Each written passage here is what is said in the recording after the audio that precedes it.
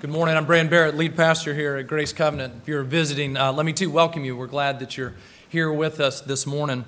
For the rest of you, thanks so much for praying for my family this past week. We were way sick, but we're much better now.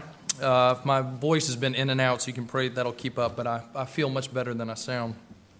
And appreciate, too, for Camper pinch hitting in the last minute last week. Thank you. That's not easy to do, and I appreciate it.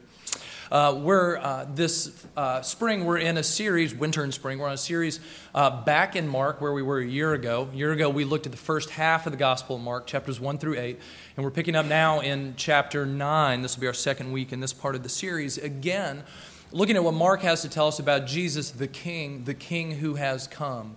The fact that Jesus is our King, that He has come, and what that means for us in our following Him and knowing Him. This morning, we're going to be in chapter 9, verses 14 through 29. You'll find that on page 844 if you're using one of the Pew Bibles. Let me pray for us, and then we'll read. Let's pray. Father, we come to you this morning having sung your praises, having been invited into your presence, having come to you in prayer, having voiced our confession, having heard your assurance of pardon. Father, thank you for including us in the worship of heaven. And you do that for our good as well as for your glory. And we come to you now and to your word, this too an act of worship. Would we come with worshipful hearts? Would you give us ears that are open to hear and hearts that are open to receive, hands that are open to take what you have to give us? Lord, we come to you in our need, to you the sufficient one. And it's in the name of Jesus that we pray. Amen. Mark 9, 14 through 29. And when this is Jesus and Peter, James, and John, when they came to the disciples, they saw a great crowd around them, and the scribes arguing with them. And immediately all the crowd, when they saw him, were greatly amazed. They ran up and greeted him. And he asked them, "What are you arguing about with them?" And someone from the crowd answered him, "Teacher, I brought my son to you, for he has a spirit that makes him mute. Whenever it seizes him, it throws him down, and he foams and grinds his teeth and becomes rigid. So I asked your disciples to cast it out, and they were not able."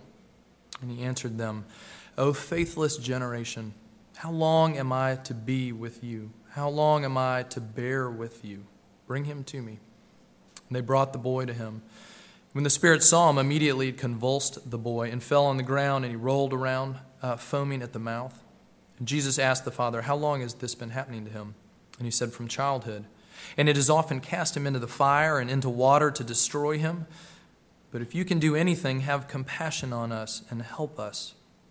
And Jesus said to him, "If you can, all things are possible for one who believes." Immediately the father of the child cried out, and he said, "I believe, help my unbelief." And when Jesus saw that a crowd came running together, he rebuked the unclean spirit, saying to it, "You mute and deaf spirit, I command you, come out of him and never enter him again." And after crying out and convulsing him terribly, it came out, and the boy was like a corpse, so that most of them said, "He is dead." But Jesus took him by the hand and lifted him up, and he arose. And when he had entered the house, his disciples asked him privately, "Why could we not cast it out?" And he said to them, "This kind cannot be driven out by anything but prayer." Grass withers and the flowers fade, but the word of our Lord stands forever. If you were here last week, or just look at the passage right before this, the first part of chapter 9, it was the scene of the transfiguration. Jesus has gone up on a mountaintop with Peter, James, and John, three of his closest disciples, and while they're up there, Elijah and Moses appear from heaven, and Jesus radiates this bright glory. He is just bathed in the glory of God, and he is transfigured before him. He's changed. He's shown just a glimpse of Jesus in his glory for the disciples, and they're just in awe, bafflement at what's happening. It's this incredible, and this is maybe where the phrase comes from, this incredible mountaintop experience for these disciples. They see heaven opened up. Well, what happens after this when they come back down the mountain? Well, that's what we see in our passage today. We see that after the mountaintop experience, after the week at summer camp, after the great retreat or the great time of prayer, what happens? You walk back into all the realities of your daily world, right? They come down off the mountain and see a scene of just utter chaos all around them, because they come down, and our scene this morning takes place where our lives take place, in the very mess of life. And so in this passage, we're going to see that God's got a lesson for us here, or something that he desperately wants us to grab hold of, and it's this: that in the mess of this, of our real lives and our real world, that we are called to have faith. That in the midst of all the struggles of life and the daily disappointments, all the highs and the lows, we are called to be gripped by a faith in God. So much so that if we don't have that, we won't actually be able to walk in relationship with God. The craziness and the mess of this world will utterly flatten us. But what we see here in this text is that we're called to be a people of faith, defined by it, marked by it. So we're going to see that in three things this morning. We're going to see first the call to faith, the cry of faith, and then finally the communication of faith. So first, the call to faith. Again, as this scene opens up, Jesus and the three disciples, they come down and see this scene of chaos. There's a crowd there, and people are arguing. And as Jesus comes in and says, "What are you arguing about?" It turns out that the scribes, the scribes along with the Pharisees group in Israel of the legal experts that were often the head-to-head opponents with Jesus and enemies of his agenda for what it means to follow God. So there the scribes are, they're arguing with the disciples. And it doesn't say what the argument was about, but somehow it's centered around the fact that someone has come to Jesus to have his son healed, have a demon cast out, and the disciples were unable to do it. The disciples had been sent out on trips of ministry before where they were empowered for things like this. And so they're as baffled as everybody else, but there's this fight going. The scribes are jumping on them, and everything's in chaos, and Jesus walks down into this. And as he asks what happened, there's one voice that kind of rises above the crowd as the din settles, and we hear the voice of a man who says, I came with my son, who's possessed by a spirit that's trying to destroy him. And I came and asked your disciples to heal him, and they couldn't. And if you can do anything, would you take pity on me? Would you have compassion on us and heal my son? See, Jesus walks down into a scene where these people are experiencing and maybe felt most poignantly by this father, a situation in which God's power seems to be so glaringly absent. That it is a time of great need, and where is God in the middle of a situation like this? And you ever feel that way? Kind of look around at your own life, maybe the lives around you, the world around us, and all you see is brokenness and confusion and seemingly an absence of God's power and God's presence. Maybe you see it when someone you love is struggling and wandering from God. Maybe when your family life is strained and it's difficult and it's getting worse. Maybe when your job is on the line, or your health is in decline, or temptation is rising and threatening to consume you. Does it seem that God's power and his presence are just absent? Well, that's what these people are feeling. Jesus comes down and speaks a word of pointed verdict into this. In verse 19, he looks around and he says, "O faithless generation." He doesn't look around and say, "Oh, generation, I can't believe you think life is broken and hard." He doesn't say, "Oh, generation, I can't believe there's such things as evil spirits that would possess a boy. I can't believe that there are things like scribes who would be enemies. I can't believe that there would be chaos and crowd." No, he looks around and he says, "Oh, faithless generation. You who are caught in the midst of this, yet with no faith." See, in the midst of the realities of their life, they don't see and connect with God. He says, "Oh, faithless generation." And who hears that? The scribes, the ones at the heart of the argument. The crowd running around in confusion. The disciples who have not been able to heal, don't know why, maybe disillusioned themselves. And certainly the Father in the middle of this too. And Jesus says, "Oh, faithless generation." I think Jesus is having one of those, and maybe here we see some of the power of his humanity, his godly humanity, but his humanity nonetheless, when he has one of those "when will you ever get it" moments, right? How long am I going to put up with you? But it's not just exasperation. It is Jesus feeling the weight of why he is there, I would say as well. His face is already set towards Jerusalem and towards the cross. O faithless generation, before my eyes is the very reason that I have come and the very reason that I am going to die. This accusation that they brought to Jesus, essentially, where is God? His power is absent. This feeling that God is not able to meet us in what we most need. We see it maybe most sharply in the words, and understandably in the words of this father. Again, verse 22, when he says, your disciples couldn't do it. And then he challenges essentially two things about Jesus. He challenges Jesus' concern and Jesus' power. He says, if you are able, would you have compassion? Is it possible that you have the power to do this, Jesus? Because I'm not sure that you do. And is it possible that you would be compassionate enough, if you do have that power, to use it on behalf of my son? We see in verse 23, Jesus, as he so often does, he flips the accusation, the whole argument on its head. When he says this, he looks back at me and says, if you can. All things are possible for the one who believes. In other words, Jesus is saying to this man, to this father, there is no shortage of power and presence of God here. This is not a question of the adequacy of God. This is a question of the presence of faith.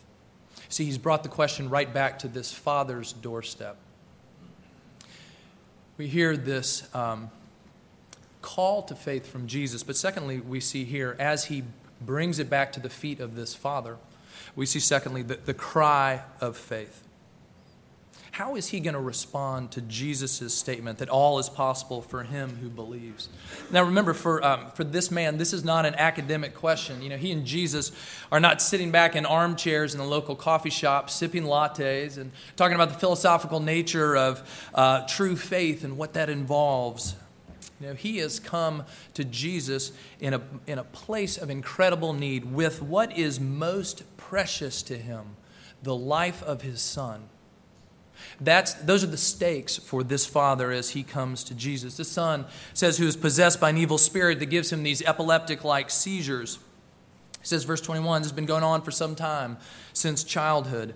And it says in verse 22, it says, the intent of this is to destroy this child. This is not just a minor inconvenience in life.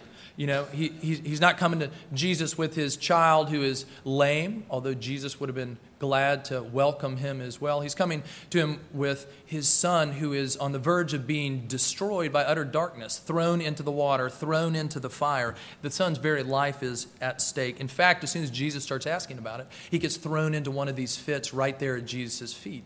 You thought the scene was chaotic before. Here he is in the middle of it, right there before Jesus. It's not an academic question for the Father. And truthfully, it's not an academic question for you and for me when we have these questions either. Maybe that for you, you're in a situation of deep crisis like this man is here. Or maybe it's more than just the mundane realities of life. You too have this question. I too have this question. Can I trust God, as one author puts it, with the fine china of my life? With the things that are most valuable and most breakable. Can I trust God with those? Does he care and does he have the power? Jesus, if you can, Jesus, if you can, meet me in my struggle with singleness. Jesus, if you can breathe hope into my marriage. Jesus, if you can meet me in my failing health. Jesus, if you can bring some sort of order out of the chaos that is my family life. Jesus, if you can sustain me as a parent. Jesus, if you can meet me in the pressures and struggles and temptations of high school. Jesus, if you can forgive the dark and secret places of my life. Jesus, if you can make something out of the mess that I'm making out of my life. What's he going to say? What's he going to do? All things are possible for him who believes. But he's a man who doesn't have much faith. He's already shown that. What's he going to say? His response, verse 24, he says, I believe. Help my unbelief. Do you hear the beauty of that response? Just the stark honesty of it? I believe. I'm here, but I'm not sure I believe.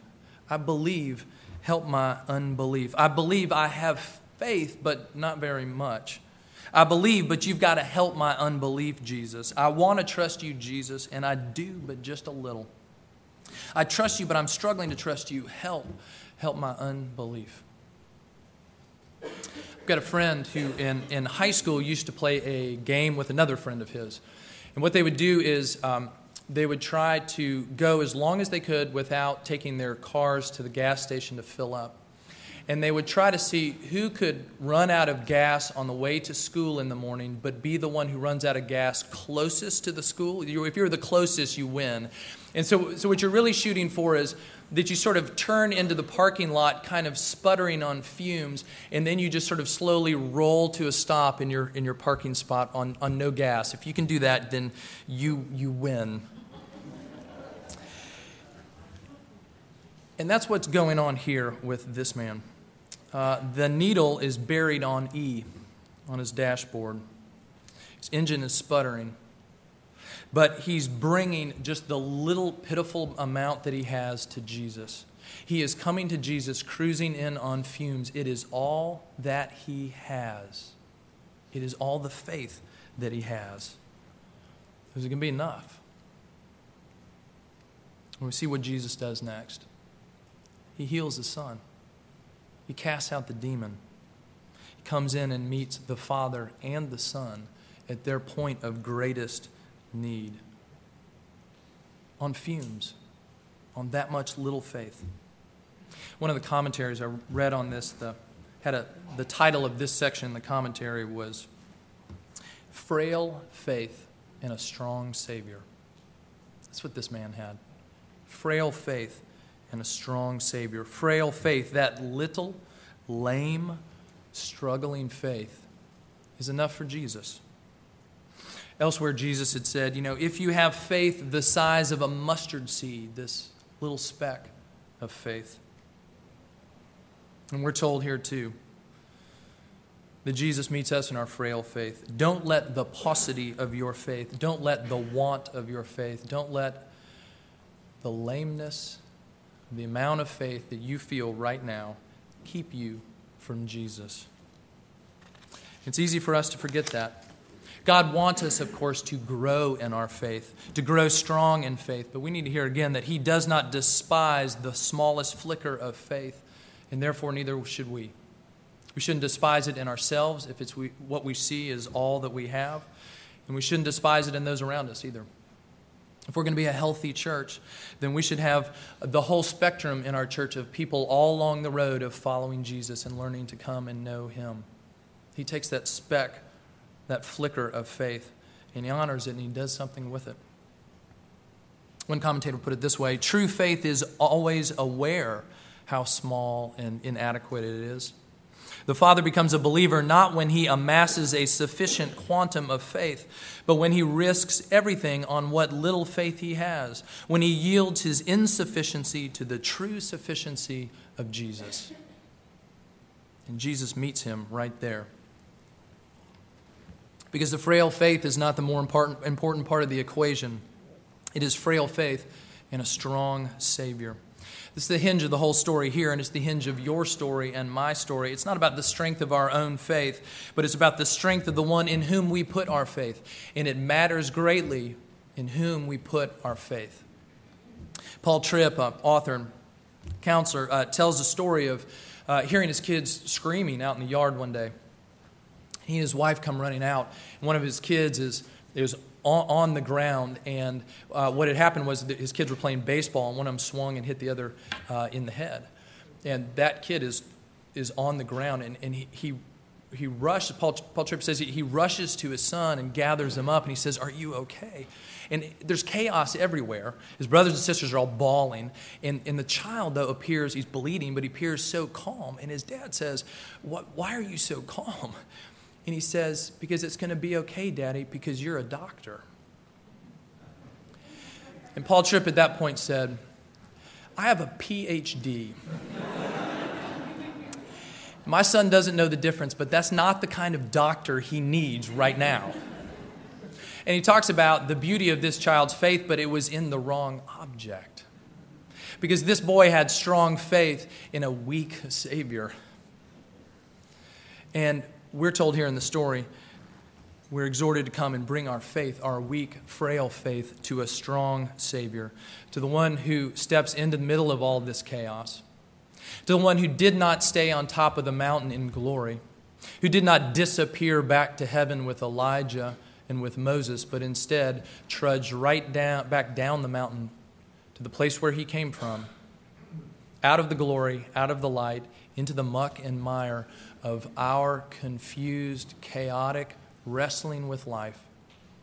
This Jesus who came down, who did not go away but came back that he might bring the very presence of God here, into the midst of the chaos, into the midst of the mess, into the midst of this point of tragedy and emergency for this father and for his possessed child, into the very need of the disciples who can't seem to get it together and don't know what's happened, into the midst of a crowd that's struggling with, should we believe in this person, Jesus, or not?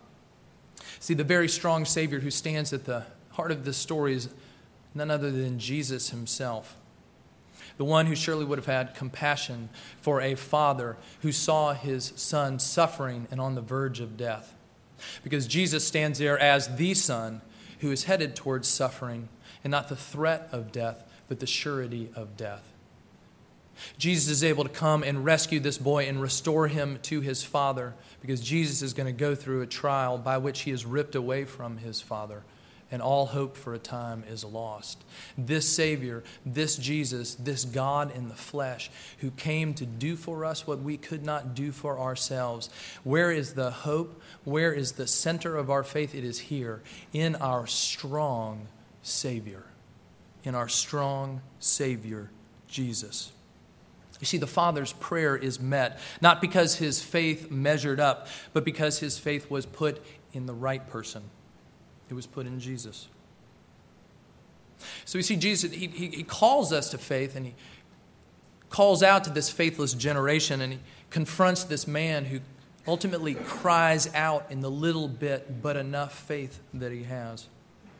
We see something here, too, of the communication of faith. How is this faith going to be communicated to us? And maybe another way to put it, how are we going to communicate to God in a voice of faith? How are we going to come, especially if we come with that very weak and frail faith ourselves?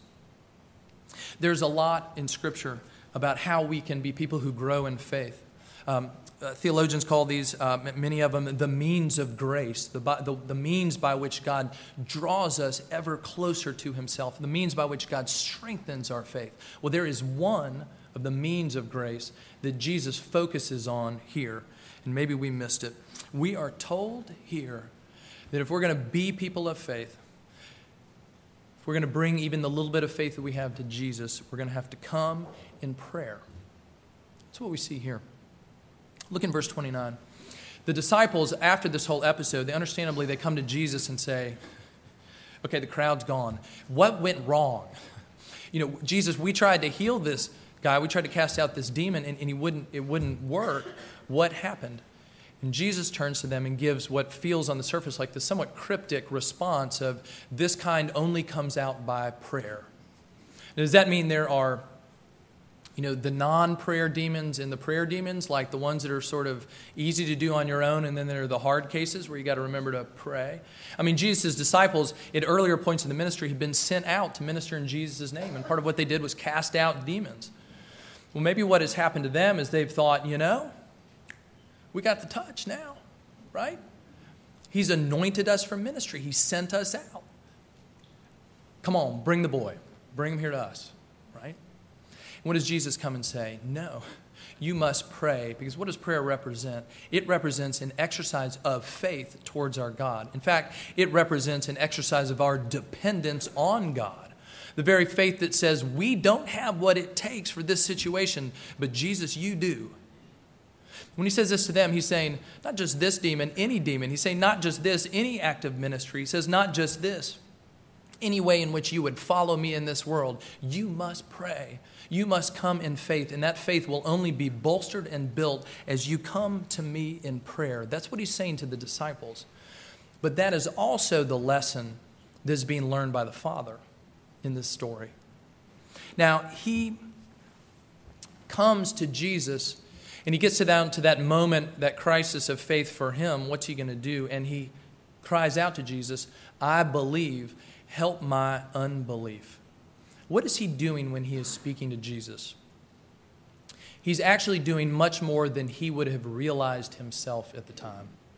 What he's actually doing is praying. He's speaking to God. He's speaking to God in the flesh, who's right there in front of him. I believe. Help my unbelief. I don't have any faith, so I'm coming to you in prayer. Help me. I have little faith. And I think what we see here is that if we are going to grow in faith, we must pray. Now, that might well sound backwards to you, doesn't it? Because maybe you think this, look, if I had great faith, then I'd pray. If I really believed God existed, I'd pray. If I really thought he was at work in the situations around me, I'd pray. I tried praying, I didn't see anything happen. If I had faith, then I'd pray. But Jesus says, actually, we have it backwards. And many times, prayer comes first, and faith follows. Have you ever had that experience? Have you ever had the experience maybe where you sit down to pray, and you're there because you know you need to be, and your prayers begin as dry as dust, but you keep praying, and have you ever had the experience where something starts to shift? Somehow the burner gets lit, and it starts to warm up, and you begin to actually pray, and at the end you think, I'm so glad I stopped to pray, and I didn't stop in the first 2 seconds when it was as dry could be. Maybe you've had opportunities to pray, and like me, you've let many of those pass by, but maybe sometimes you've taken advantage of those. Maybe you've had that opportunity in the middle of the night when you're up with crying baby, and you're walking around the house and jiggling to beat the band and just hoping he or she will be quiet, and you stop and think, I could be praying right now. And I've had some of those times, and sometimes I've done it and thought, there's a lot more going on tonight than just my baby crying. Jesus wanted me up praying for me. We're called to pray.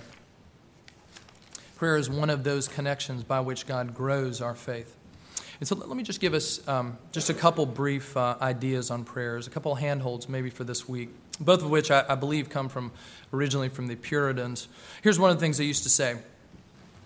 Pray as you can, not as you can't. Pray as you can, not as you can't.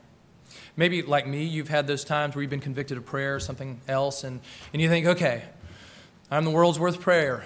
So here's what I'm going to do. Starting tomorrow morning, I'm going to get up and I'm going to pray for an hour solid before the sun comes up, because Jesus likes those more.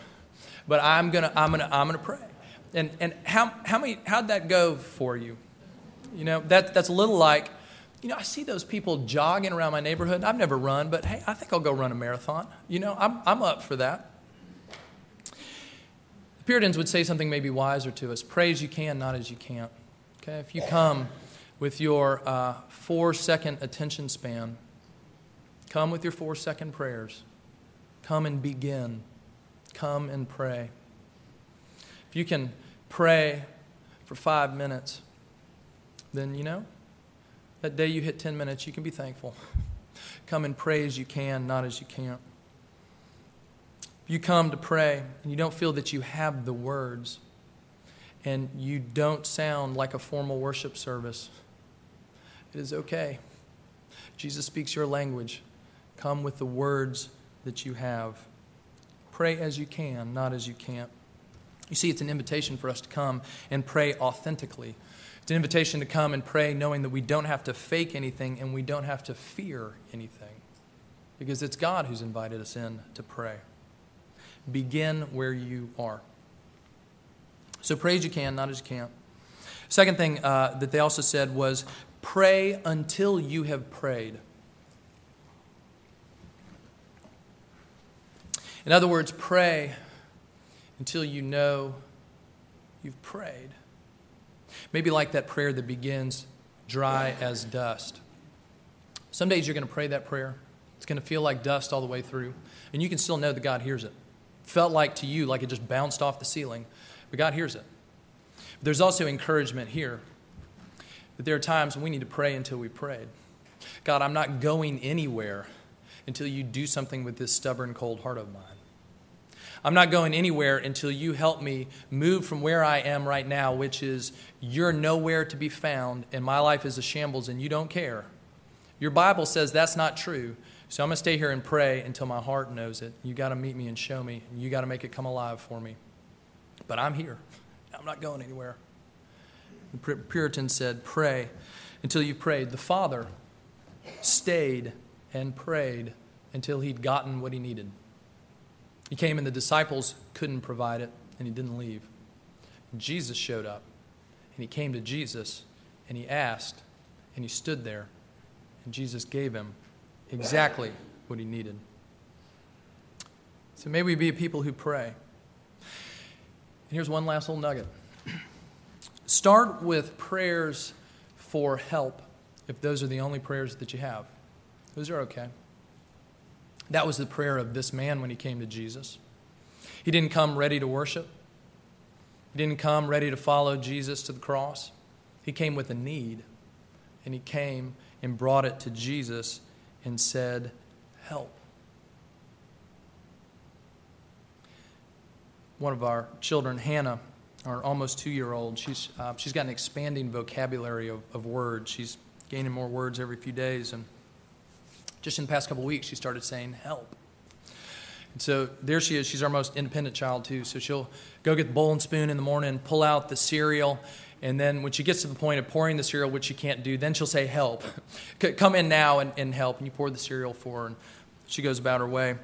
She's learned to ask for help.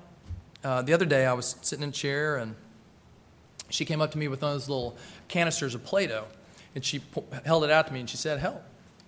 So I took the top off, and I said, okay, Hannah, go back to the room back there with the little play table and play Play-Doh there. So she takes off, and a few minutes later, she comes back with the Play-Doh out of the container in her hand, and she says, help. And she kind of pulls me along. So I walk in with her into the other room to where the table is. And she has out one of these she's got a little Play-Doh stamp. You can roll out the Play-Doh and stamp a little image in it. So she looks at that and she says, help. So I say, okay.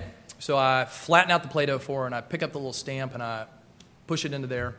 I said, there you go. And then she tries it, looks at me, and I'm getting ready to go, and she says, help. So finally I realized that Hannah, when she says help, she's saying more than one thing. She is saying, please help me. I have a need. Can you meet that need? But further, she is saying, be with me. Stay here. I want to be with you. And so if help is the only prayer that we have, that is an okay place to start. And may, by God's grace, that prayer for help turn into a prayer not only for those things that we need, but for a call to our Father, saying to him, come be with me. I want to be with you. That's where I want to be. Let's pray together. Father, we do cry out to you. And you really do want to be with us. And you've proven it on the cross. There is no higher price you could have paid. Not only did you show it to us, you actually did it. You accomplished it. You won us our freedom. You won us back to yourself. You've given us the forgiveness of sins in Jesus so that we can be with you. So, Father, we cry out to you, help and help. In the name of Jesus, amen.